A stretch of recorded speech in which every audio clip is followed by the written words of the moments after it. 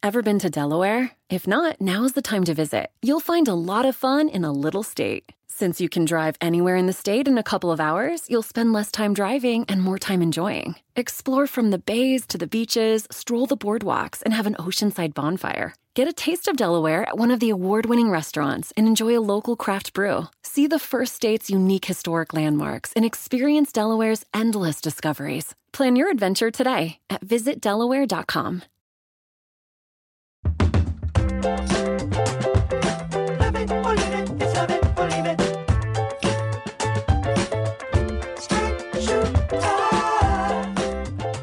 All right, everybody, welcome to the 4th episode of Love It or Leave It Back in the Closet. You can believe it when the shit hits the fan. Love it or leave it in the closet again.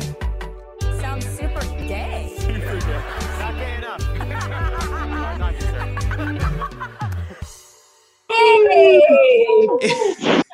Fantastic. If you're listening at home, you just heard the new Back in the Closet intro song by someone who calls themselves Rob L from Long Island, and it's awesome. So we want to use a new intro for Back in the Closet every week. If you want to make one, you can send them to hey@crooked.com, and maybe we'll use yours. And you may have noticed that you heard some light applause from an audience. Okay, we've had to cancel our live shows across the country, and as much as he tries, Ronan's applause isn't enough to get me through the day. So today we wanted to try something a little different. We asked anyone who had a ticket to our canceled Washington shows to join us via the World Wide Web. We've got a bunch of people watching us on Zoom. How is everybody doing? Awesome. Yay! Collectively well. Now, before we get to the show, if you're looking for a way to help those in need, Crooked's Coronavirus Relief Fund helps food banks, healthcare workers, restaurant workers, seniors, kids who depend on school lunches, and more. In fact, Saru, one of our guests, will talk about how the coronavirus and the economic downturn has hit the people she represents in the restaurant industry and tipped workers. We've already crossed $1 million in that fund, and you can donate at crooked.com/coronavirus. And we have a great show tonight. Kumail Nanjiani and Emily Gordon are here. Alex Wagner and advocate Saru Jayaraman are here. But first, let's get into it. What a week. That's awesome. What's up, Seattle? Wow, what a beautiful venue. How's everybody doing in the balcony? Those are my people. I love Washington State. Some beautiful parks up there. Love to take long hikes in the woods, breathe in that crisp mountain air, and really enjoy the peace and quiet before I stumble upon one of your many neo-Nazi militia compounds. It's fine. It's fine. And, you know, Seattle, you don't get the credit you deserve, okay? You're a path-breaking city. The grunge scene, boutique coffee, pandemics. You're always one step ahead, and yet not ready to laugh about it. And fair enough. Meanwhile, Los Angeles also just announced that anyone traveling outside should wear a cloth mask at all times. This isn't to prevent the spread of coronavirus, but to prevent the people of Los Angeles from seeing how much weight we've gained. It was only last week that Trump was defiant, suggesting America would soon reopen and we'd all celebrate Easter with open-mouth kisses and 1970s-style key parties. But then, over the weekend, after bragging about the television ratings of his gritty reboot of SARS and still denying his administration's ongoing failures on testing and getting needed supplies to hospitals, there was a shift. First, Dr. Anthony Fauci, the only good person, went on one of the Sunday shows and announced that if we were lucky, America would suffer only between 100,000 and 200,000 deaths. Within a day, Trump announced that Mike Pence's 15 days to slow the spread would become 30 days to slow the spread, and the clock was reset. And this created all kinds of problems because Trump forgot to click save before he reset Mike Pence, and then he lost a couple hours of work. And, you know, when you... And like, yeah, it's just a couple hours, but like the first time you get something down, it has a kind of special quality. And yeah, you can try to recreate it. So the pandemic... Shut up. Everybody shut up. No, you're doing great. You're doing so great. Keep participating. So the pandemic spreads out of China. South Korea's government says, let's quickly test and trace positive cases to contain the outbreak. And the US government says, buy stocks. Now, the administration admits that because of their epic failure, we may see 200,000 dead Americans. And because Trump managed to deliver this information without goose-stepping or complimenting a woman's breasts, we got this. I've never seen President Trump like this, and I think to some extent he is scared right now, Anderson, and we could all feel that in the room. Now, here is Donald Trump being presidential just 2 days later. Did you know I was number one on Facebook? And I just found out I'm number one on Facebook. I thought that was very nice for whatever it means. No, it represents something. Meanwhile, we learned a lot this week about what led to this horrifying scenario. The Washington Post reported that back on February 5th, HHS Secretary Alex Azar asked the White House Budget Office for $2 billion to purchase masks and other supplies for the federal stockpile. The White House cut that by 75%. That was 2 weeks after the first case of the virus was discovered in the U.S. The Trump administration sent Massachusetts 17% of what it requested, Maine received 5%, and Colorado got a shipment that would cover statewide operations for just a single day. Florida, which is an important swing state with a vile governor Trump wants to kiss, received everything it asked for in just 3 days after submitting its request. Florida then received a second shipment and is now awaiting a third. Adding insult to injury, Miami got unneeded ventilators after a group of pale, skinny, sick-looking protesters at the Gansevoort said they would die without nose candy. So it seems like there was just a miscommunication. I want you all to know something. Mm-hmm. Travis wrote a joke here about Tiger King on Netflix, which I haven't seen. What? And I didn't understand, so I cut the joke, but I'm keeping the transition, okay? So the transition is what should have followed a joke I didn't get and removed. Speaking of murderers, Florida Governor Ron DeSantis only issued a stay-at-home order for the state on Wednesday as the number of cases in the state doubled in just 4 days, surely crossing 10,000 by the time this episode is released, which means for the first time ever, unintended pregnancies got to be the second most unwelcome thing college sophomores brought home from spring break. That's a tough one. Listen, it's a tough one, Rachel. I see your frown, Rachel. All right? I can see all of you. I'm going to make this smaller so I can see even more of your faces and react to them individually. Then on Thursday, we learned just how hard this unchecked pandemic has hit the economy and people's lives. The Labor Department announced the loss of 10 million jobs in 2 weeks, with a record 6.6 million people filing for unemployment in the last 7 days. 10 million jobs in 2 weeks. For comparison, during the Great Recession, we lost 8.8 million jobs over the course of 2 years. And that was a catastrophic economic event. So this is not a funny topic. This is a misery, and it's unfair, and it was preventable. This is careers derailed, families living in cars, and we should be sad, and we should be angry, and it is really hard to joke about. But so are school shootings, and we crack that after a while. So, some prayers. Just saying, this is America. This is America, and if we couldn't joke about preventable deaths caused by our failed government, we couldn't talk about politics. So, even though it's hard, here we go. I haven't seen a cataclysmic economic event like this since my ex-wife filed for divorce. Wait. Here we go. 10 million jobs. You need 10 million jobs. You should call my ex-wife because she'll give a job to anybody.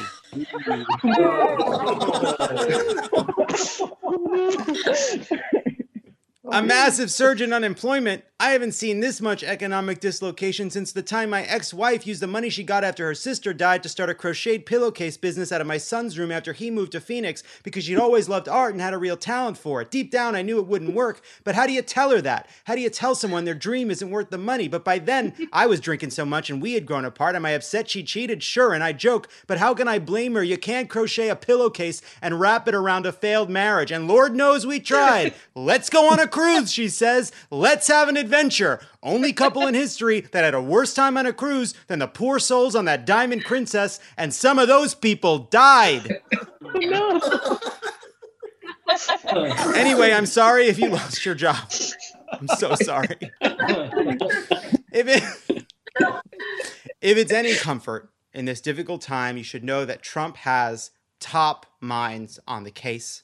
The president also wanted us to make sure we think outside the box, make sure we're finding all the best thinkers in the country. Checks out. Checks out. That was Jared Kushner, a man with no discernible skill set, talent, expertise, wisdom, life experience, accomplishment, judgment, charisma, grit, compassion, bravery, or self-awareness. I was thinking about this, and there are only two problems I can think of in which it would make sense to call Jared Kushner, and it's getting your dumbest child into Harvard or getting a can of beans from a high shelf. Those are the only two reasons you should ever call Jared Kushner. Michelle Goldberg in the Times wrote a great piece about this under the appropriate headline, Jared Kushner is going to get us all killed.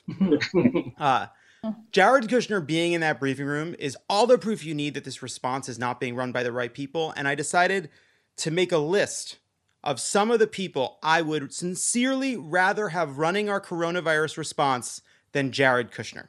These are, I'm sincere in saying I would choose these people. Here we go. Ted Cruz, Martin Shkreli, anyone from the cartel in Ozark, Brittany once she's out of conservatorship, Charles Kushner, Jared's dad, because yes, he's a criminal, but he made money. Josh Kushner, Jared's brother, the good Kushner. Daniel Radcliffe.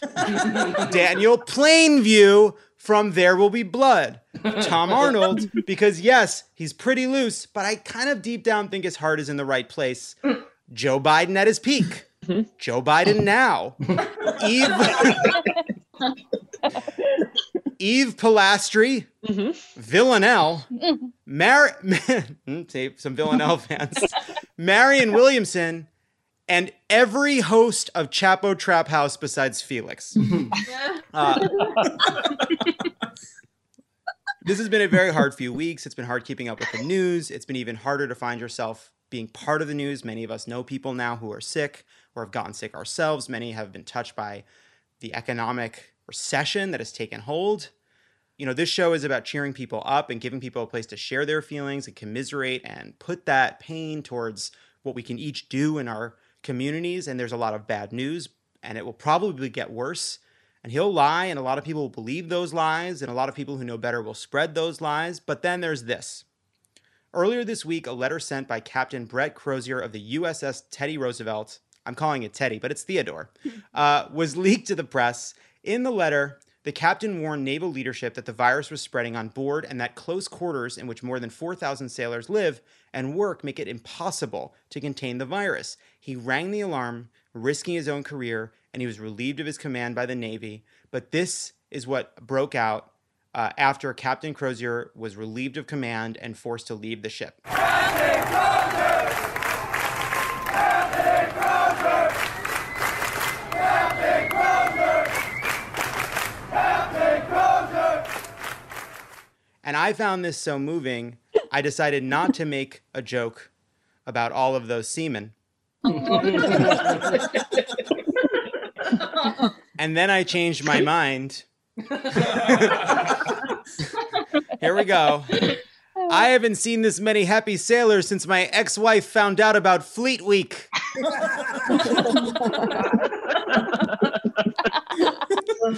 Thank you to everybody from Seattle and Spokane and everybody across Washington for joining for this experimental Zoom monologue. I am calling it a huge success.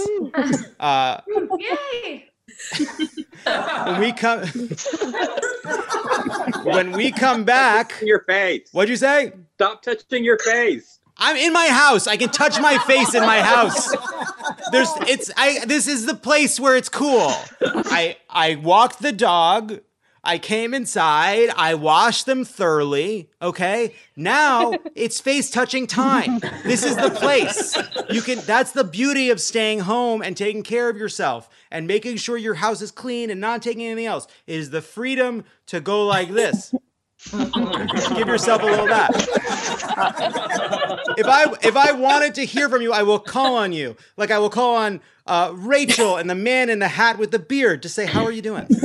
Hi. Good. We're great. All We're right. good. You working from home? I'm a teacher. He works for the fire department. Are you still working? I am working a lot, going to work every day. Okay. Well, thanks for doing that. Jim and Emma, Hello. Hey there. how you guys doing? We're good. You made my week last week. I was on the high notes. You were on the high, man. You're getting a lot of buzz from Love It or Leave It. We got to move on. We've already talked to you. Let's see. Hi, Amanda. Hi. How you doing? I'm good. How's life at home? Well, my wife got laid off, but her boss is actually on this call too. So that's kind of funny.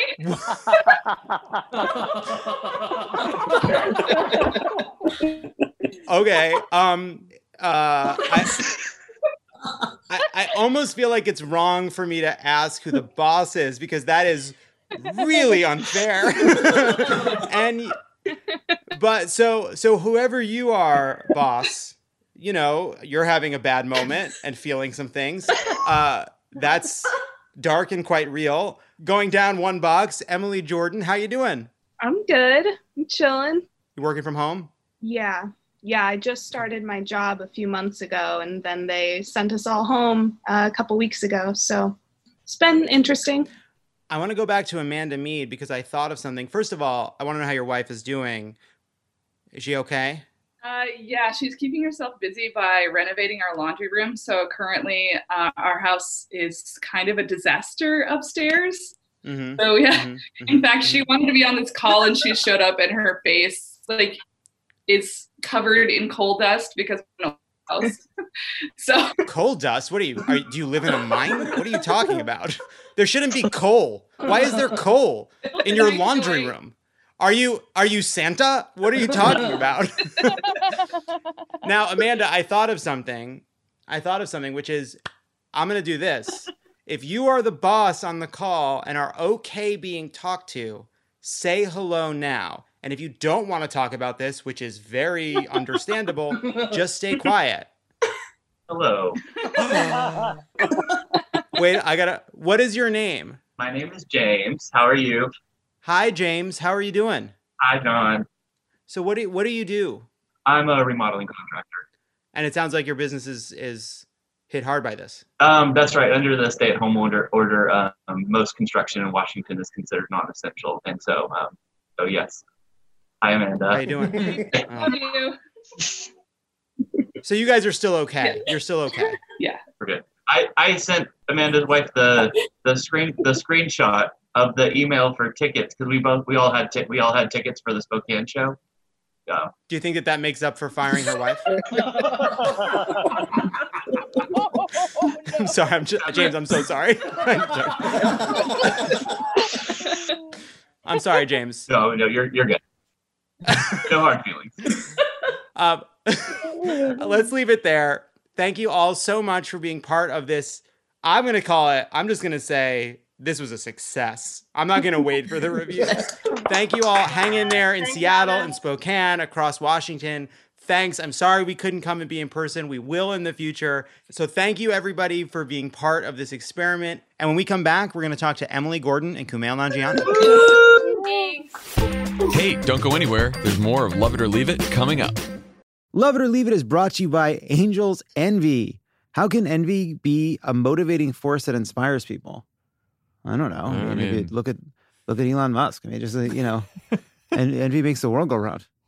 Envy and FOMO. That's basically it. That's it. Yeah. That's capitalism. Envy is commonly regarded as a vice, but it can be a good thing. Envy can be a catalyst for creation, inspiring the world to raise the bar. Okay. And Angel's Envy is a bourbon that is worth the envy. I was wondering where we were going with this. Angel's Envy bends the traditional rules of whiskey. It's a little different from all other bourbons out there. This bourbon makes the perfect gift for any occasion. Angel's Envy are the pioneers of secondary finishing in bourbon and one of the first full production urban distilleries in downtown Louisville. With its unique bottle design, Angel's Envy bourbon finished in port barrels is sure to be the envy of any bar cart, too. Look for Angel's Envy bourbon finished in port barrels. Please drink responsibly. Copyright 2024 Angel's Envy, bottled by Louisville Distilling Company, Louisville, Kentucky.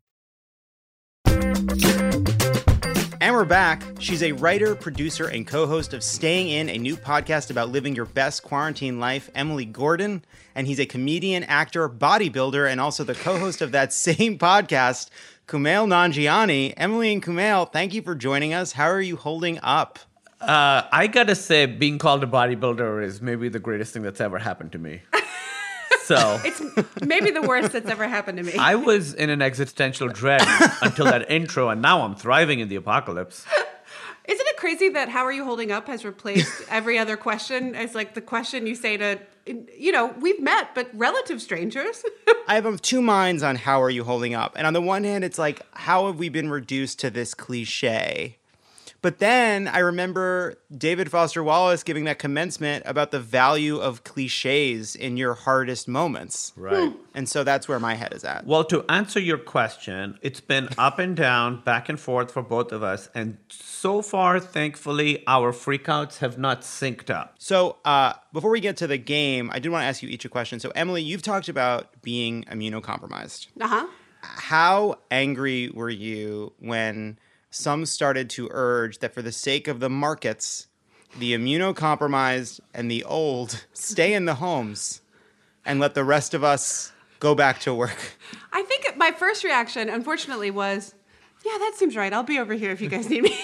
My first reaction was like, because that is part of what I've had to deal with, is like where other people are like out and about. I've had to quarantine myself for periods of time. So I think, unfortunately, my first reaction was like, that seems about right. Okay, all right. And then, yeah, it's positively infuriating that anybody would cast aside members of our society as being less worthy of having a life or less worthy of health at all because we need to set some, consumerism in motion. I don't know. I want to buy stuff just as much as anyone else. I want to go to restaurants just as much as anyone else. But we all kind of have to do this. And it's not our job. We've messed up if this is what we've come to. And I think it's the same thing. We've messed up if what we're coming to is asking people like me and people like my parents to stay indoors for the good of the stock market. And not even the good of a small restaurant in my neighborhood, for the good of the stock market. Well, the other thing that you have, which explains your first reaction, I think, is that you have this, it's a Southern thing, I think, where if you're sick, you feel like you're imposing on other people. That is true. And that's something that we've talked about and worked on a lot. As in the last 13 years, it's been something that's, that you live with, right? Yeah. This is not like you had a flu and then it's gone. This is, now it's 13 years and it's going to be for many, many more decades. If we're lucky. Yes, please. We're not going there. And so part of your first reaction to be like, I am so sorry, I'll stay home. You're right. I don't want to ruin America for anybody. That reaction makes sense. You're right. To This me. is my fault. I'm going to go. I'm so sorry. Yeah. And my accent, I start getting Southern again. So Kumail, here's my question for you. Talk to me about the diet. How are we doing? Are we keto? Are we maintaining? Come on. I started freaking out before. Early adopter. I was an early adopter of freaking out, okay? Because I'd sort of been following the novel coronavirus since January because then... You had their early stuff. Because, I'm like a hipster about this virus. Like, oh, this new stuff. I like the old I heard stuff. their first album. I was listening to the kind of acoustic stuff out of Wuhan. You've been waiting for the major releases. Exactly. They had this one, like, they recorded it in a toilet in Wuhan. It was it was just very pure. The SoundCloud. Basically, because Emily is immunocompromised, so I sort of was like keeping track of this, and I saw the list of people who are in high risk groups, and I was like, okay, so this sounds like it's something we need to be aware of more than other people. We don't have the luxury of being cavalier about this. So as things were sort of progressing, and it felt like there was still a lot of, there's still denial in America. I'm so curious how this is going to get back to your diet. Me too. I ordered before the quarantine. I sort of stocked up on like protein stuff, and I got some workout stuff because I go to a gym and I was getting less comfortable going to the gym. So I bought some gym stuff and we put it in our garage. And so I have been working out like my fucking sanity depends on it. It's a problem. Sometimes I work out and start crying. I don't know what's going on. I do know what's going on. He's gotten even bigger. He's gotten very big. Do you think that maybe what you're crying is that you're mourning the fact that you used to have a respectable comedian's body and now that body has been fucking buried, and now you have a non-funny body. Like, you understand how much funny you've probably lost because of this? 30%. Is that the issue? About 30%. We decided it's 30%. I'm 30% less funny. By the way, best trade I ever made. Yeah, no, listen. Hey, listen. There's not a comedian in the world that would make that trade. Yeah, listen, 30% less funny is still pretty funny.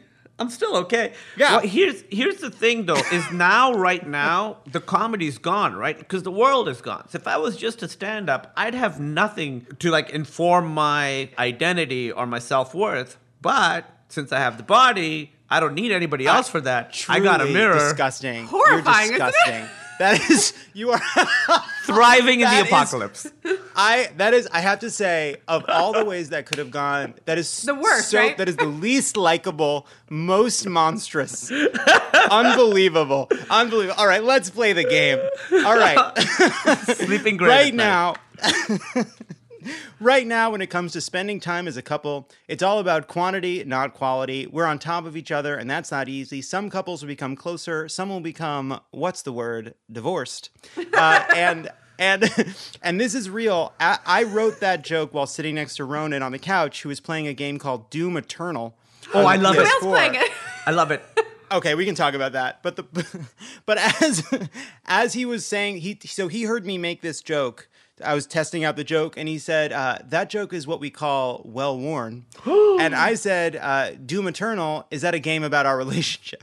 And the point is, we're learning a lot about each other and as couples in this new environment. So we wanted to quiz Emily and Kumail about what they've learned about each other in a game we're calling the Achuli Spread game. That's the Achuli Spread game because you took newlywed and we added a chew and spread because they're pandemic terms. I think that was a bridge too far, perhaps. I would like to say that sneezing is actually not one of the main symptoms of COVID-19. It's only about 4.5% present as that. So really good point. Love the effort. I was thinking newly head fever. Newly head fever. Head fever. Again, No. it's not. Right. It doesn't manifest Bridge too itself far. in the head or the sinuses. It really is, for the most part, a lower It's a respiratory throat. thing. Yeah, Chest. lower tract. That's right. Yeah. That's right. So here's how it works. I'm going to ask one of you a question, and before that person answers, the other will write down what they think the other person is going to say, and we'll see who's a quarantine idol and who should shelter in place. Are you ready to enter the stay-at-home hippodrome? Yes. Yes. Okay. We are ready. Kumail, the first question is to you, and Emily is going to write her answer. Kumail, what's the thing you do that annoys Emily most during quarantine? Wow. Are you looking for a list, or are we? Just one thing. Just go for the top one thing. Oh, I got it. Is it me begging you to give me a haircut? I put lecture me about hand washing. Wow. Not about whether or not to wash my hands, lecturing me on how to wash my hands and giving me tips on my technique. You think I'm happy about having to give a 40-year-old tips on how to wash hands?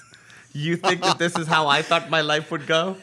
Hey, Kumail, I found the new thing that you do that's most annoying, which is This? calling your wife 40 years old on the podcast. She's happy with it. Do you think that a 41-year-old should have to get a haircut from his wife? Well, I don't know. Maybe not. It's new rules, new times. That is true. Because, here, John, can I ask you this? Yes.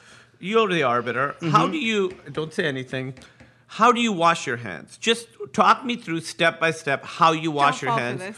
And there's no detail that is not appropriate here, not relevant here. So here's what I do. I turn the water on. I wet my hands. You're already a step ahead. You've already won. I take some soap in my hands. Lather, lather, lather, lather, lather. Uh-huh. Then lather, lather, lather. Uh-huh. Lather, Interesting. lather, lather. Interesting. I've just One been putting final- this soap into my mouth. Was that wrong? The only thing I do is I put the soap on first. No, this is what she does. And then I turn on the She water. doesn't wet her hands first. She just puts soap on, rubs soap in it, and then turns on the water, and then just does- washes it. The water needs the soap to activate the magic. That's the magic. It's Hall and Oates. All right, you're getting Hall and then you're getting Oates on 2 different nights. And Kumail's saying, let's get them together. Let's get Hall They and do Oates. get together. Okay. All right. Okay. Sorry. All right. Next Continue. question. I will say, Emily, too. I do think that this is Kumail's love language. All right, question 2. Yes, it's like worrying about your health. Emily, what's the one thing Kumail misses most during quarantine? Wow. I would say the one thing I miss the most during quarantine is eating in restaurants. That's right. Going to restaurants. Yeah. Wow, with friends. With friends. Or by myself or with Kumail. Yeah. Really anybody Yeah, at wow. this point. Yeah. Kind of a dig built into that. All right, next question. I'm just saying, I would do it with a stranger. I would do it with someone I hated. I just want to go to a restaurant again. We were watching a TV show the other day, and there were people in restaurants, and Emily started bawling. Just because I miss it. Yeah, I get it. That's so sweet. Next question. Kumail, what's the first restaurant Emily will go to after this pandemic? What restaurant? Well, it's tricky because the one that you would go to, we just got takeout at. That is correct. That's going to be a tough one. Okay. Republique? Yep. Wow, Republique. Cool. That's cool. You guys know each other. You're married. We're married. Oh, yeah. I was going to say Jitlada, but that is where we But just we got had takeout. just gotten Yeah. Jitlada. Jitlada is like Emily's favorite restaurant. Yeah. We just got... Very safe takeout. Well Very done, safe guys. takeout. Well done, Jitlada. Okay. I love that for you. All right, next question. Emily, how much toilet paper is enough toilet paper in reserve? This is a great question. We have differing opinions on it. We've also had to have a come to Jesus in our house about how much toilet paper we're using in general, I'd say. Wow, that's a tough conversation. Okay, so the desperate question times. is, how many rolls do you need in your home to make you feel safe and secure? I would say 12. For me, it's a dozen. I'm good. A dozen? Are you evil? I know. Knievel? Look at my answer. Not enough. Less than the right amount. 12 is not enough. Less than the right amount. Kumail, that is correct. Yes. What are you? Isn't it supposed to be about me? Do you drive without a? I don't care. Do you drive without a seatbelt? Like, what's your? You are. I like to live on the edge. Emily's trying to quit toilet paper right now. It's her last one. Every roll is her last one. I keep hoping if I go cold turkey, I think it'll be the best way to do it, but I don't know. All right, final question. This one is also to Emily. What is Kumail's favorite new muscle on his rippling, glistening new body? I would say the one you show off the most. He doesn't wear a shirt for the most part at this point in our lives. Wow. Yeah, I would say monstrous. I would say your abs. You really, really like your abs. Oh, okay. Quite a bit. What did you say? I put on the new one that you've been talking about. Your traps? Mm-hmm. Daddy's got some traps. Oh my. The new one you've been talking about. I just, you know what it is? You know what it is? As much as you've tried to kill the comedian within, that it's still in there. It's still in there and screaming. You know, sometimes you see yourself reflected back at you and you don't like what you see. But sometimes you love what you see. Yeah, well, you enable me, but John has been spitting some truth, and he's right. Like we were on a Zoom with some friends that we hadn't seen in a couple weeks because, you know, we see each other all the time. And the friend was like, Kumail, what happened to you? You've gotten so much bigger, because he has gotten so much bigger in like 3 weeks. And then I started looking at him and I was like, oh my God, he's got these like little boop, the little like if Popeye was here. I don't know what you call those. If Popeye was here? Popeye was here. But yeah, if Popeye was here. Yeah. But the favorite is the abs, you're right. Yeah, he loves the actual favorite. He does love those abs. Yeah. He loves the abs. Yeah, so do I. Emily, Kumail, thank you so much. This was so fun. Everybody check out Staying In with Emily and Kumail. I'm in. This was so entertaining. Thank you both so much. Thank you. It was nice That talking was to you. super fun. Thank you. And when we come back, Alex Wagner will help us take some calls from listeners. Don't go anywhere. This is Love It or Leave It, and there's more on the way. Ever been to Delaware? If not, now's the time to visit. You'll find a lot of fun in a little state. Since you can drive anywhere in the state in a couple of hours, you'll spend less time driving and more time enjoying. Explore from the bays to the beaches, stroll the boardwalks, and have an oceanside bonfire. Get a taste of Delaware at one of the award-winning restaurants and enjoy a local craft brew. See the first state's unique historic landmarks and experience Delaware's endless discoveries. Plan your adventure today at visitdelaware.com. And we're back. Every week we've been doing these closet episodes. We've been calling you, our dear listeners, to learn how you're coping, doping, and hoping through this crisis. For a segment we're calling, Here's My Number, Call Me Gaby. I'm going to introduce you in a moment, but Alex Wagner is here. And I just want Alex to know, before I even introduce her, that Travis also pitched a name for this segment, which is Cophonavirus. Joining us for this week's call-in segment, she's the host of The Circus on Showtime and a Love It or Leave It returning champion, Alex Wagner. Welcome. Oh, it's so, this is the only bright spot in a dark, dark, dark month, and it's only April 2nd. Thank you for having me. Thank you for being here. Yeah, not really here, but there. So I see you in your home HQ, your studio. How you doing? We're hanging on, man. Let me tell you, I don't recommend going into lockdown with 2 children under the age of 3. Yeah. But I couldn't do anything about that. So here we are. You may hear the dulcet tones of toddlers in the bath behind me. And if you don't, that's good. We've all won. But we're here. I'm here. I'm using the royal we. That's the point at which that's where I am right now. Love it. I'm thrilled to be on the podcast, though. How are the toddlers at this moment? How is it going? Let me just tell you. Everyone wants this to end because it's horrible. It's a living nightmare. It's brought us to our knees, and we're only a few weeks in. But every parent out there needs this to end because I don't think we can survive as professionals, as parents, as humans, as Americans, if we have to be in lockdown with children for the foreseeable future. I know we all got ourselves into this mess by procreating, but man, I should just stop myself there. I'm going to stop myself there. It's been tough. It's been tough, John. And like I said, we're surviving. I just want you to know that I decided to take a page out of the Barbara Walters playbook there, which is I just stopped talking and just wanted to see what would happen. Let the guest dig her own hole. That's what that was right there. Speaking of the challenges and tribulations facing all sorts of people through this pandemic crisis, this week you launched a new Crooked podcast called 6 Feet Apart. We're so excited that you came to us to do this with us. We're obviously such huge fans of yours, but we really love the idea. Can you just tell people listening what the idea of the podcast is? Yeah, so we are all inundated with a ton of information about what's happening in the wide world of the coronavirus. And a lot of that information tends to trend towards health information, economic information, basic governance information. And that's all super useful, important, urgent material. But what struck me about this moment is that the pandemic is touching every single part of American culture and society. No one is immune from it, pardon the pun. But literally it's reshaping the way we do business, the way we think of ourselves as professionals in the world, the way we think of ourselves as human beings in the world.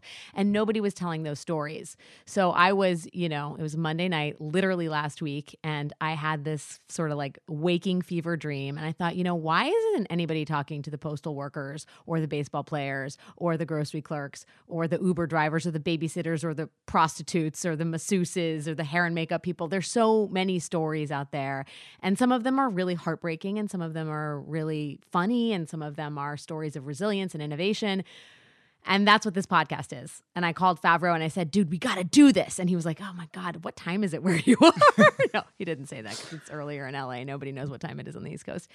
And now it's this week, a week later, and we have a podcast. And we just went live with the first episode, and it's all about groceries, something I think everybody can wrap their heads around. But what you get in the podcast is the very different ways in which people are feeding and getting fed and the attitudes they have towards the food system. So hopefully it's a compendium. It is an addendum to the news people are getting, and it's a different sort of human side of the pandemic. Yeah, I mean, I think we're all obviously focused on this one story, but we get a lot of the same kind of information every day, the kind of political Trump analysis of what's actually happening at the kind of national level. So in the spirit of reaching out and hearing from people, we want to do that today. This week, we want to call Love It or Leave It audience members and ask an equally important question to the ones you're diving into, which is, what are some of the strangest new self-care practices you've been implementing? Alex, are you ready to make some calls? I'm so ready to make some calls. All right, let's go to the phone lines, as they say. Hi, Jeremy. Are you ready for the tagline for this segment? Okay. You're on with John. You're also here with Alex Wagner. Jeremy, how you doing? Just living that dream. What is the strangest new form of self-care you've taken on in this stay-at-home moment? I have started to learn the languages of the people that I work with. And so right now that's about 8 languages. Nope, 10. Wow. Jeremy, we've only been under lockdown for a couple weeks and you're already learning 8 to 10 languages? Yeah, I mean, it's kind of been a pet project that I wanted to start when I started getting into social work. But now that I've got all this free time and I've watched all of Netflix, I got time. Wait, yeah, you watched all of Netflix? Wait, he finished Netflix. Like, I've finished it. If there's something on Netflix, I've watched it. We're done. So, what are some of these languages? So right now, I've got Burmese down, so that's good. Well, I'm sorry. Stop. Well, stop, okay, stop, wait. Stop, actually, stop. Oh, that's a cocky sentence. Well, I've got Burmese down. Okay. First of all, we can't prove you wrong, I guess. Well, actually, we can, John, because guess whose mother is from Burma? Really? Alex Wagner. Yes! Oh my gosh, that's Mingalaba, awesome. baby. Mingalaba, Danoname Jeremy. Oh my God, Jesu Timbare. Yeah, yeah, you know what that means? I don't know. Do you have it down? What's Boothie Jaw? Booty Jaw, what? Boothie Jaw. Bazunjao? Lepet? Oh, dude. I don't think you've got it down. I don't think you've gotten Burmese down if you don't know what Lepet is. I don't know the entire language, dude. But I'm trying to learn. I'm trying to learn, like, hello, goodbye, how are you? What are the chances? What are the chances you'd call into the podcast and America's foremost Burmese journalist, which is to say America's maybe only Burmese journalist, would be on the other end of the line? You legit need to brush up on your Burmese, my friend, but I respect the fact that you're trying. It has been 2 weeks. Jeremy, I want to tell you something. I feel as though something so unfair and unlucky happened to you, which is you said, I've got Burmese down. Now, the odds that there would have been someone on a Zoom at the very moment you say that in a pandemic could prove that you are a serial exaggerator. I will confess, I exaggerated. I have about 8 to 10 phrases of Burmese down. So yes, I very much exaggerated. But I'm only trying to learn 8 to 10 phrases of these languages. So. Yeah, and you've watched 3 episodes of season 3 of Ozark. We got you, no, bro. I haven't. It's okay. I don't watch Ozark. Your enthusiasm means something. Hey, I appreciate it. Ozark's on Netflix, but anyway. Oh, that's right. Jeremy. Respect. I respect the enthusiasm. I have a spreadsheet. I'm in the middle of working. What's up, guys? Excuse me. Nothing. This didn't happen to you. This isn't an accident. You're right. We didn't come into your world. So Jeremy, you said you do social work. Can you tell us a little bit about what you do? Yeah. So I work. I'm a social worker. I've been spending about 6 years working with the community from Burma, primarily in Southeast Asia. So right now we're working our best to provide support for the elders in the community. So my job is Elder Wellness Program Coordinator. So I've been worried about Corona since January, and it's really bad out there. So we're delivering food, supplies, getting Medicaid and Medicare set up for them. It's pretty rough here in Aurora and Denver. The navigators that we work with, so those who speak the language but also understand English and kind of the cultural brokers, they're just crushing it. They're doing great. So I just kind of help them facilitate those conversations. What are a couple other languages you're getting some phrases down from? Sagal Karen, which is a tribal language from Burma. Tagalog, Khmer, some Japanese, some Lao, Vietnamese, Cantonese, Mandarin, and Nepali. Those are all independently insane languages. I hope this pandemic does not last long enough for you to master any one of them. I would love to master all of them, man. That's my superpower if I could have one. Yeah, I mean, I think it's a good way to communicate with my people. Yeah. Well, Jeremy, thank you for the work that you do. I guess to take us out, would Alex and Jeremy, would you mind having just a kind of a cordial goodbye in Burmese, and we'll leave it there? No, I just want to say, I know I'm giving you a hard time about the language, Jeremy. I myself do not speak it even conversationally. It is so righteous and awesome that you are helping elder Burmese people in this time of crisis. So I say on behalf of the Burmese diaspora, Jesu Timbade, thank you so much for your work. Keep on fighting the good fight, brother. Thank you. You guys too. I really appreciate it. Bye, Jeremy. Bye, guys. I mean, what a nice guy. Dude, Come what on. are the chances of What that are dude? the chances? That was insane.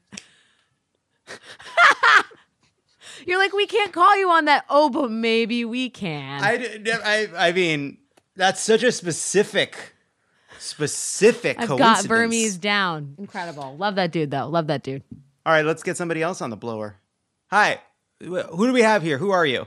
I'm Chrissy, and this is Greg. Good evening. Hi, Chrissy and Greg. You're on with John. I can't get it out just straight. Chrissy and Greg, you're also on with Alex Wagner. You know her, you love her. She's also the host of the new Crooked Pod, 6 Feet Apart.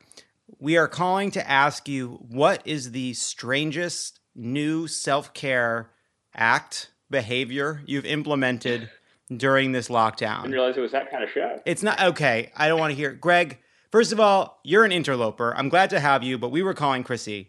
Chrissy, I'm talking to you now because Greg's got jokes. Yeah. What is the self-care that you are doing to get you through this crisis? So we kind of mooched off of our friend Erin, but she started this new trend on Instagram called the #QuarantineBeerOfTheDay. So we've been drinking every single night a special snooty craft beer that we stocked up on before all this shit went down in preparation for Doomsday. I think tonight we're prepping to drink a lovely gingerbread saison. Very nice. What's a saison? It's a beer that's like fruity and weedy. A weedy, fruity beer. Yeah. Listen, I just lightish. I like beer that Mild doesn't hops. taste like beer. Yeah. I have a kind of a practical question, Chrissy. Mm-hmm. You're literally trying a new beer every day of this pandemic? Yes. So, like, how many beers have you gone through, and how many beers do you have? Because that seems like a lot of beer.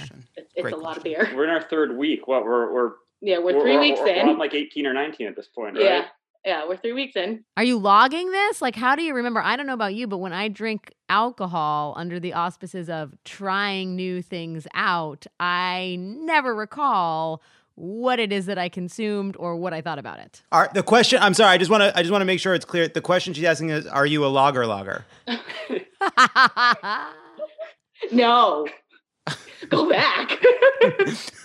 Sorry, I'll leave. Alex, just keep.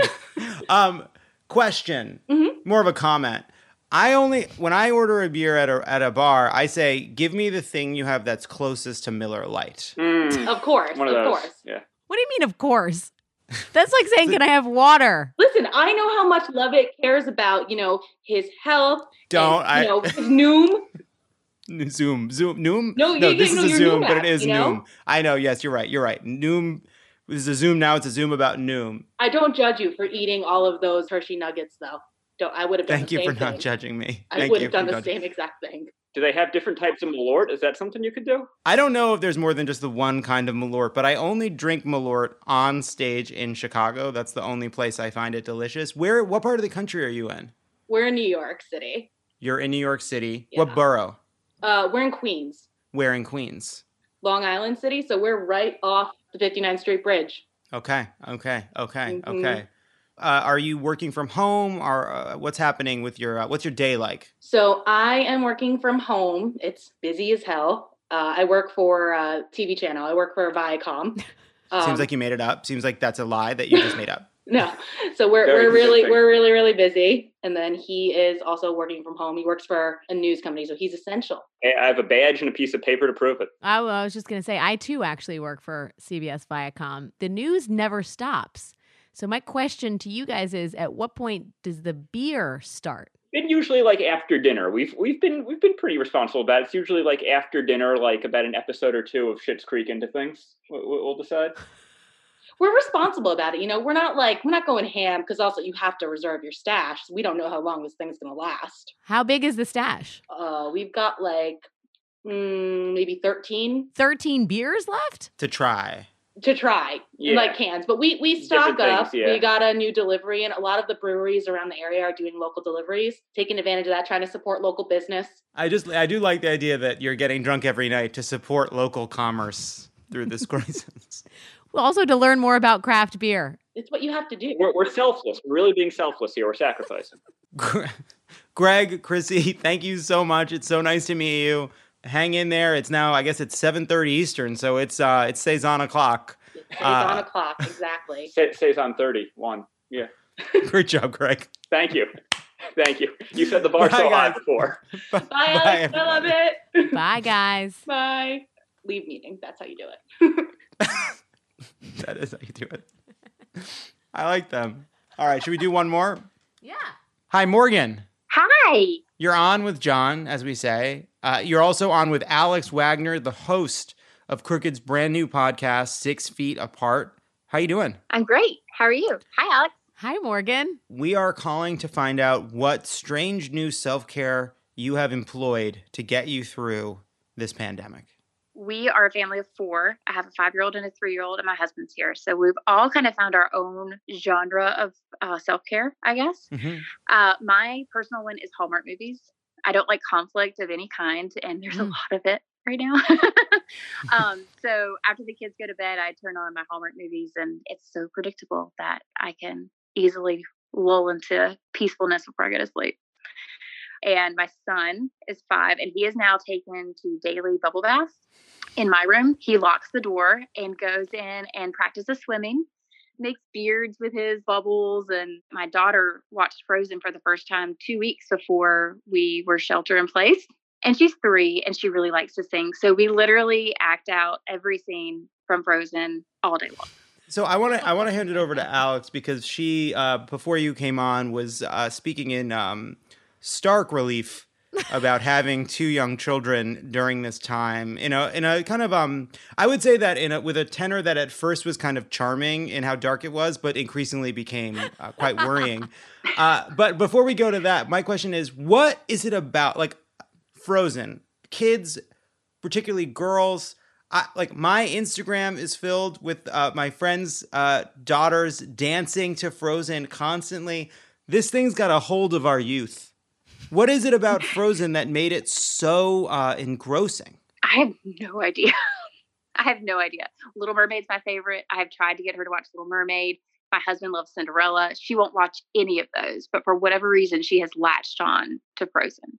And of course, she loves Elsa. So that's the one. I always have to be Anna, which is fine. Morgan, I have a 3-year-old, an almost 3-year-old, and an 11-month-old. Yeah. And we've been trying to limit screen time. And of course, all of that flew out the window as soon as lockdown began.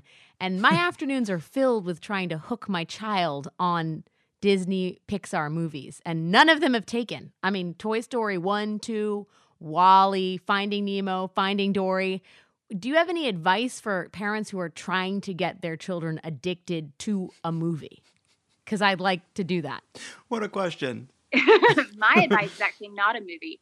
My kids love the PBS Kids app because they can control the side. So it's almost like their own YouTube, but it's PBS Kids. So you know what they're watching is going to be pure for the most part. But anyway, they love that they can scroll on the sides. They can switch the episodes. It's really intuitive for a 3-year-old. So that's my suggestion, is a PBS Kids app. You can get it for your phone or tablet. That is a fantastic suggestion. And I may survive another 2 weeks because of it. Oh, well, from your lips to God's ears, right?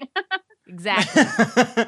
One final question for you, Morgan. Don't you think the message of Little Mermaid is so bad that we probably should not let any person, maybe under 25, ever see it ever again? Pretty bad, but the music is wonderful. I know. I do love the songs. Love it? Under the Sea? But it's the story of a girl who falls in love with someone she hasn't met.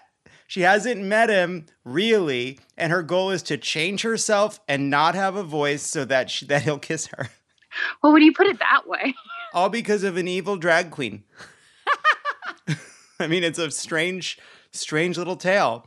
Morgan, self-care techniques aside, how are you doing? What are your days like? Are you working from home? Are you just taking care of the kids? Are you having to go work? What's the situation? Yeah, so my husband and I are both work from home. He's a federal attorney for the National Labor Relations Board, so they're all work from home indefinitely. And I run a small nonprofit in High Point, so we're just an online blog. So we work from home too. And everything. And how's it been going?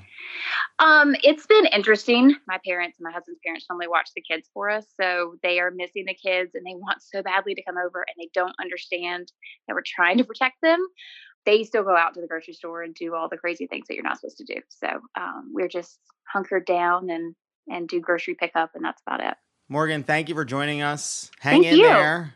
Stay strong, sister. Yes, you too. And thank you for being a bright spot in my day whenever I exercise and I get to listen to Crooked Media Podcast. And Alex, I can't wait to hear your new podcast. Thank you. Thank you, Morgan. Yeah. Bye, guys. All right, that is our call-in segment. We took 3 incredible calls. I want to thank everybody for sending their suggestions. And just for all of you listening at home, I will say we received an extraordinary number of 2 new self-care techniques. One was taking walks, and the other was Animal Crossing. And as someone who has a Pulitzer Prize-winning journalist playing Animal Crossing right now, I salute you. Alex, thank you so much for joining us for these calls. Remember, everybody, subscribe to the new Crooked podcast, 6 Feet Apart with Alex Wagner, wherever you get your podcasts. Woo-woo! Thanks, John. When we come back, we'll be joined by attorney and advocate Saru Jayaraman to talk about what's facing restaurant workers and the changes needed not only during this crisis, but beyond. Hey, don't go anywhere. There's more of Love It or Leave It coming up. Ever been to Delaware? If not, now's the time to visit. You'll find a lot of fun in a little state. Since you can drive anywhere in the state in a couple of hours, you'll spend less time driving and more time enjoying. Explore from the bays to the beaches, stroll the boardwalks, and have an oceanside bonfire. Get a taste of Delaware at one of the award-winning restaurants and enjoy a local craft brew. See the first state's unique historic landmarks and experience Delaware's endless discoveries. Plan your adventure today at visitdelaware.com. She's an author, activist, and president of the labor rights group One Fair Wage. Please welcome back to Love It or Leave It, Saru Jayaraman. Thanks for having me. Welcome back. At Crooked, we've been raising money for One Fair Wage through our coronavirus relief fund. Can you tell people what One Fair Wage is and what it's advocating for right now? Sure. I think it's important, if it's okay, to take a step back before coronavirus. It's interesting how coronavirus is laying bare so many of the problems in our society and economy prior to coronavirus. So just a minute of where we were prior. The restaurant industry is one of the largest and fastest growing private sector employers in the United States. We almost hit the 14 million worker mark before coronavirus. And even beyond the restaurant industry, so many other service and tipped sectors of our economy, nail salon workers, car wash workers, Uber, Lyft, and Instacart, DoorDash workers, all of these workers tipped and relying on the fluctuating nature of tips to survive and feed their families. In the restaurant industry and with a couple of other industries, these workers actually received a sub-minimum wage of just $2.13 an hour at the federal level. It's a literal legacy of slavery, this absurdly low wage, and it's a source of terrible sexual harassment for a majority female workforce. These were workers who, before coronavirus, many of them are single mothers, would tell us, I get tips at the restaurant. I call it living tip to mouth, because they would say, I get tips at the restaurant. I use that to feed my kids. My meal comes from going to work. When I go to work, I eat family meal. That's how I eat. But the tips are to feed my kids. And so you can imagine living on a $2 wage plus tips, getting laid off. And now you're talking about an industry of 14 million. We estimate that 4 or 5 million have already lost their jobs, and another 7 or 8 million are teetering on the brink. If you were living like that, tip to mouth, until the 13th, which is when a lot of New York and California restaurant workers lost their jobs, maybe you had a little bit of tips left over to feed your kids. Come Monday the 16th, you have absolutely nothing. The vast majority of these workers are ineligible for unemployment insurance. either because of their immigration status or because they actually just didn't work enough hours in the restaurant or enough time in the restaurant to qualify for unemployment insurance. The very small minority of those that are eligible for unemployment insurance, it's measured on a $2 wage plus tips or a sub-minimum wage plus tips, which is nothing. Particularly if you got cash tips, unemployment is not going to be a real measure of what you earned. And so it's not going to be survival wages at all. I think we're going to be seeing Depression era levels of starvation at this point. So what is One Fair Wage doing right now to help those people? We're doing, I would say, 3 different things. One is that we've launched this fund, and thank you so much to Crooked Media for supporting it and for raising money for it. We launched the fund on Monday, March 16th. We've hit almost 100,000 workers who've applied for relief. We're getting checks or PayPal or Venmo payments out to them as quickly as we possibly can. We're doing amounts of $213 per person, which may not sound like very much, but for a single mom working at IHOP in Indiana, it's enough to get groceries for her kids for a couple of weeks or a month until hopefully some other help kicks in or we're able to do another round of payments. So we deeply appreciate everybody who's given to that fund. We've lined up an army of 500 volunteers to call through that list of 100,000 and organize those folks to screen for need, to organize them into One Fair Wage, and to register them to vote, and to organize them into big teletown halls. We're doing a huge teletown hall with Senator Kamala Harris on Tuesday. We're doing more with other legislators after that because it's time to lift up these workers' voices and say, you know what?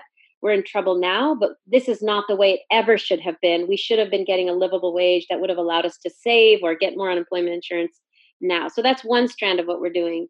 The second strand of what we're doing is talking to legislators and policymakers and saying, unemployment insurance should not be measured on a $2 wage or a $3 or $4 wage. We should just assume everybody got 15 with tips on top, and we should make it universal for everybody because that's what we need right now. We're also fighting for paid leave and all of those things. But one of the pieces I really want to highlight that we're fighting for is a piece that I think is so important to think about right now. I think it's important for all of us to think about nothing is going to be the same. Nothing is going to be the same after coronavirus. We can't go back, and nor do we want to go back, frankly, to where we were prior to coronavirus because it was a system that didn't work. And so what kind of an industry, what kind of an economy do we want post-coronavirus is the question. And so what we've been fighting for is that any future relief that's going to businesses should require, or if you can't get it to require, at least incentivize companies moving to 15 and a full minimum wage with tips on top. Let's make sure that the relief in this moment actually changes the future. And so we're talking to Congress members and state legislatures to say, if you're going to be doing more tax relief, rent relief, or even cash relief, loans or grants to small businesses, to large businesses, to any business, let's have it tied to a $15 minimum wage with tips on top so we don't end up in the same place that we are right now. So when you came on Love It or Leave It 2 years ago, we were talking about the need to move away from the tipped minimum wage to just a standard minimum wage across the board. And one of the questions I asked you then, which is, these are really incredibly important steps that would help people right now, but all of this is built on the tip that requires people to, as you said, be vulnerable to sexual harassment, to basically earn their salary by kind of dealing with the generous and the ungenerous and trying to kind of wring as much out of this broken system. What are some of the steps that you're advocating for in this relief bill at the state level, at the local level, that can help move towards a more equitable, sustainable system that moves away from this fundamental sort of tip economy? It's so heartbreaking to me. I live in California. California is one of 7 states that has a full minimum wage for everybody with tips on top. So when $15 minimum wage passed in California, it was for everybody, tipped and non-tipped, and tips are on top of that. And that was true in Seattle. That was true in the 7 states that have One Fair Wage: California, Oregon, Washington, Nevada, Minnesota, Montana, and Alaska. Now, in the 43 states, including New York and Massachusetts and DC, all these blue states, progressive states even, that have a sub-minimum wage for tipped workers, servers, bartenders, bussers, delivery workers who get that sub-minimum wage, nail salon, car wash workers who get that sub-minimum wage in those 43 states, are now going to get unemployment insurance at 1/5 or 1/6 or 1/7 the rate of their counterparts in California doing the exact same jobs. So a server, bartender, car wash worker in California would have gotten a $15 plus tips on top. Unemployment insurance is measured on that. That same worker in New Mexico or Arizona next door or across the country in Massachusetts or New York is going to get a fraction of that because our system is so messed up, because these workers in these other states never had what workers in California do. And so, I mean, it seems so ridiculously reasonable. And in this moment, I can't tell you the number of even employers who've come to us and said, you were right and we were wrong on this issue, because they're seeing the destitution of these workers the next day that have nothing to live on and that are screwed and that are getting a fifth of what the workers in California are getting for the same job. So a more equitable system would simply be for the country and Congress to follow what California and the 7 states already do, which is say tips are too variable. They need to be an extra or a bonus as they were always intended to be from feudal times. That's what a tip was. They're not ever intended to be the wage itself. Making it the wage itself is why you've got now literally millions of people who I think you're going to see in the streets looking for food for their kids. Do you think it's possible in the next wave of relief that may come out of Congress to help workers who are tipped workers get the level of unemployment insurance that they need? Do you think that's a possibility? Is it a political possibility to you? Well, actually, we did have a big victory with the last package that in terms of the federal relief that's going to be from package 3, unemployment insurance is going to be $600 for everybody across the board, regardless of that tip minimum wage. It's the state unemployment insurance that you might get on top of that that's going to be so widely variant and so much less for tipped workers than for everybody else. So at the federal level, I have to give thanks to Senator Gary Peters, who did that from Michigan. He's been working on unemployment for a long time. They did actually make sure the federal package out of package 3 did include everybody at a standard rate. What we need now in package 4 is, rather than bailing out all these huge companies, restaurant companies, for practically nothing with no strings attached, what we need to see in package 4 is some strings attached. What we need to see in package 4 is that companies are required in package 4 that the way they get relief is by committing to 15 and one fair wage going forward. We need, as the left, to put a stake in the ground and say we're never, ever going back. You can't go back to where we were because it didn't work. Even Andrew Cuomo, like a day or two ago, said there is no going back to normal. We're going to a new normal. Even Fast Company, this publication had an article titled "The Impossible is Now Possible," because companies are suddenly starting to realize that what we had before didn't work. And so the way that we as the left need to put that stake in the ground and say we're not going back is to say, if there is going to be relief right now, it's got to be future forward relief. It's got to be relief that says the new economy we're going to see after coronavirus is going to be different. It has to be different. We demand that it be different. And we're not going to provide relief unless it is different. One more question on this. I think a lot of people right now who are staying at home, they're using these, you've talked about these inequities in the restaurant industry. Rather than diminishing them, we've actually kind of taken that model and we've moved it to Uber, to Instacart, to other gig economy companies. That's right. Separate issue, but Amazon and how it treats its workers has been an incredibly important issue. But there's a lot of people right now using those services, and they want to know how they can do so morally or sort of in line with their progressive values. Do you think right now it is possible to use Instacart, to use Uber, to use Lyft, to use these services in a way that comports with the values you're trying to represent? I would not say to stop using those, because those workers do need their jobs. There's some of what's left of the service economy that still has jobs, and they want to keep their jobs. They just want their jobs to provide dignity and hazard pay and a livable wage and all of those things. And so I think the moral thing to do is to use those services, but to continue to demand as customers to push on the companies to do the right thing in providing hazard pay and protective pay and protective equipment, and more sick time than what they're currently saying 2 weeks of sick time if you can provide a doctor's note. That's for people we're using right now, Instacart, DoorDash, Uber, Lyft.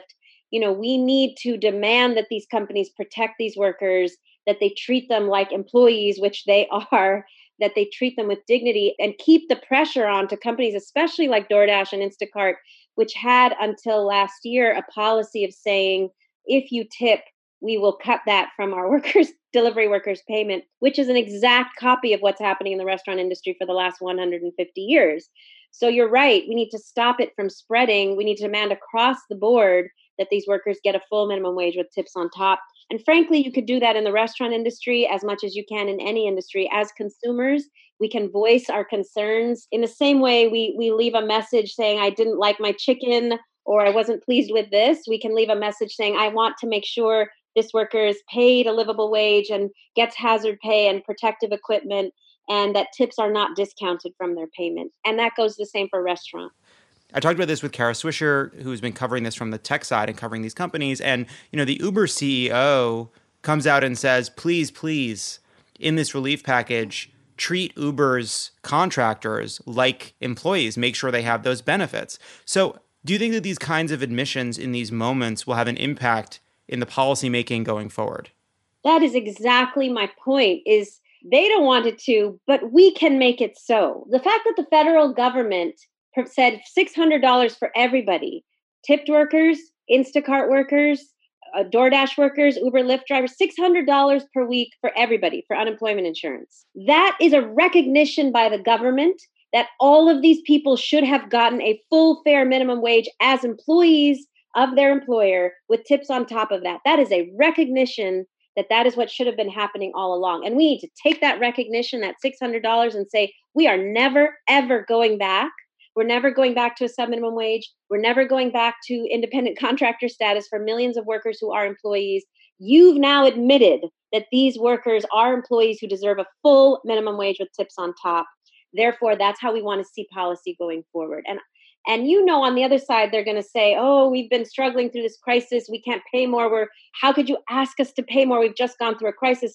Well, gosh darn it, so have millions and millions and millions of workers. And suddenly America, it seems like, has woken up to the fact that we would not survive without these workers. We wouldn't have restaurants without these workers. We wouldn't get from place to place. We wouldn't have groceries without these workers. We rely on these workers. They are everyday heroes. They deserve to be treated as the professionals that they are. And clearly now there's been an admission by the CEOs and by the government that they deserve to be paid a full, fair, livable minimum wage with tips on top. What is the website people can go to give directly to One Fair Wage for getting money directly into the hands of people who need it? It's www.ofwemergencyfund.org. OFW like One Fair Wage. ofwemergencyfund.org. You can both donate, and 100% of your donation will go to these service workers. You can also click to volunteer. We're desperate for volunteers to help us call these hundreds of thousands of workers and not only get them cash, but get them in Batella town halls to speak directly to their congresspeople, get them to register to vote, because clearly this is about change. It is about our political power and demanding that change post-crisis. You can also find One Fair Wage through the Crooked Coronavirus Relief Fund. It's in there too. That's at crooked.com/coronavirus. And you can, give to the whole fund, or you can give directly to One Fair Wage and help support these workers as well. Saru Jayaraman, thank you for your advocacy. Thank you for being here. Hope you're doing okay and holding it together while doing all this advocacy from, I assume, your home. I know. It's crazy times. Thank you for having me. I appreciate it. When we come back, we'll end on a high note. Don't go anywhere. This is Love It or Leave It, and there's more on the way. Did you know that Delaware has endless discoveries? The first state invites you to explore miles of beaches and boardwalks, dozens of unique breweries, award-winning restaurants, some of the country's best state parks, beautiful garden estates, and even tax-free shopping. There's plenty of fun for the entire family and more. Find trip ideas and all the info you need to plan your Delaware discoveries at visitdelaware.com. And we're back. As the days tick by in our new reality, it's often easy to look past the good that's going on in the world. So we have been crowdsourcing our high note each week, and here it is, this week's high note. Hi, my name's Ari. I'm calling in from Oakland, California. I'm disabled, and I've been self-isolating since early March, so I've been doing that since before it was cool. And my high note relates to the Disability Justice Culture Club here in Oakland, which has been doing amazing work creating mutual aid networks in which able-bodied volunteers go out of their way to help support those of us who really cannot leave our homes because we are high risk or susceptible. I've had volunteers through this network bring me groceries, drive me to medical appointments, and express such amazing and profound love and care in this very difficult time. Hi, John. This is Emily, and I'm calling from Miami, Florida. One thing that's really given me hope at this time is that just prior to all the social distancing and quarantining, is that I shared my feelings with a good friend, and I was shocked when she felt the same. So we've started dating during this global pandemic. It really helps me bring just such joy and continue to see a world on the other side. Hi, love it. My name is Sophia. I'm from Austin, Texas. My high note of the week was that after Dan Patrick said that grandparents would be willing to die for the economy, I called my very liberal grandmother, and she said, that's not on my list. I hope that makes someone else laugh because it made me laugh pretty hard. Anyways, thanks for all you do. Big fan. Stay safe. Hi, this is Nicole from North Carolina, and the thing that is giving me hope and joy today is that North Carolina just allowed online voter registration, and I know it's a tiny thing, but I am so excited, literally started crying when I got an email about it, and thank you all so much for everything you do. Love all the shows. Have a good day. Bye. Thanks to everybody who called in. If you want to leave us a message about something that gave you hope, you can call us at 424-341-4193.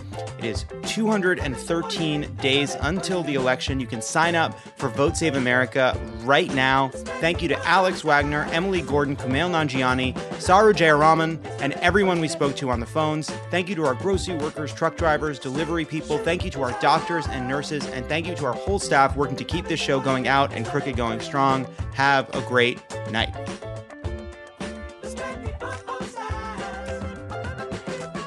Love It or Leave It is a product of Crooked Media. It is written and produced by me, John Lovett, Elisa Gutierrez, Lee Eisenberg, and our head writer, former Mike Bloomberg speechwriter Travis Helwig. Jocelyn Kaufman, Alicia Carroll, and Peter Miller are the writers. Bill Lance is our audio editor, and Stephen Colon is our sound engineer. Sydney Rapp is our assistant producer, and August Dichter is our intern. Our theme song is written and performed by Sure Sure. Thanks to our designers, Jesse McLean and Jamie Skeel, for creating and running all of our visuals, which you can't see because this is a podcast.